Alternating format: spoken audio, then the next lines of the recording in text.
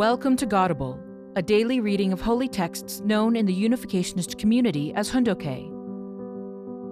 Today we are reading from the Pyeonghwa Gyeong.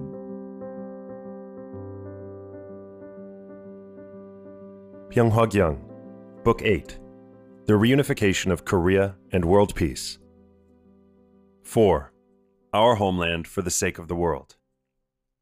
December 11th, 1985. Hilton Hotel, Seoul, Korea. Welcoming banquet for true parents' victorious homecoming.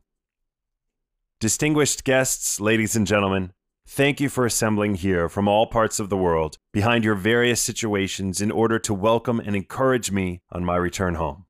I would like to express my heartfelt thanks to you for that. To see the beautiful mountains and skies of my homeland again, and to stand in front of you tonight evokes emotions in my heart that are hard to describe. You have come here tonight not to welcome an individual named Reverend Moon, but to welcome a man who has dedicated himself for the will of God and the ideal of living for others. It is this fact that makes today's meeting a truly historical event. Living for the sake of others is the starting point of the ideal. Living for the sake of others is the basis for the order of the universe.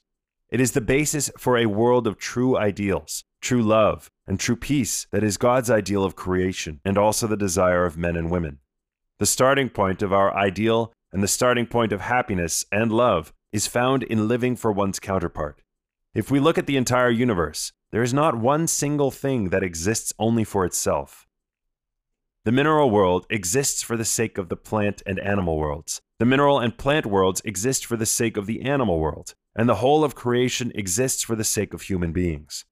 Then, for whom do human beings exist? We exist for the sake of God. God created all things and enables them to grow and develop for the sake of others. It is a basic law of the universe that a man is not born into the world as an end unto himself. Rather, he is born for a woman. The same is true for a woman. From the moment a husband and wife are married, each spouse should live with the thought, I was born for you, I live for you, and I will die for you. The couple that does this can be called an ideal husband and wife. Living for others is a fundamental law of the universe. It is from this point that true love begins. All beings exist for other beings. A truly dutiful son or daughter lives for his or her parents. The love of true parents, the filial piety of true children, and the love between a true husband and wife all begin with living for the other. If we extend this principle, we can conclude that true people live for the sake of the nation, and a true ruler lives for the sake of his or her people. We can all find true happiness if we live according to this principle. Since this is the law governing all beings in the universe, when true human beings that have lived for others enter the kingdom of heaven or paradise, the world where God lives, they will find that same rule of living for others applies there. This is the reason all religions teach service and self-sacrifice, and that genuine love is to live for the sake of others. A person who lives for others naturally arrives at the central position and commands respect. For example, if the youngest son in a family generously gives of himself to the other family members, he naturally becomes the focus of their love and captures their affection and admiration. Living for others does not stop with the individual. If the family lives for others, it can establish the family heaven. If we extend this principle to the nation, we can realize the national level heaven. On the world level, when the whole of humankind lives for others, then we can realize the ideal world of harmony and happiness. In this way, we can bring about heaven on earth. America has forsaken God's will. The ideal world is an eternally unchanging world where God is the parent, and we, as his children, are brothers and sisters, living for each other in a harmonious family of humankind. In order to realize this world, a man was sent as to lead God's providence. He is called the Messiah, or Savior.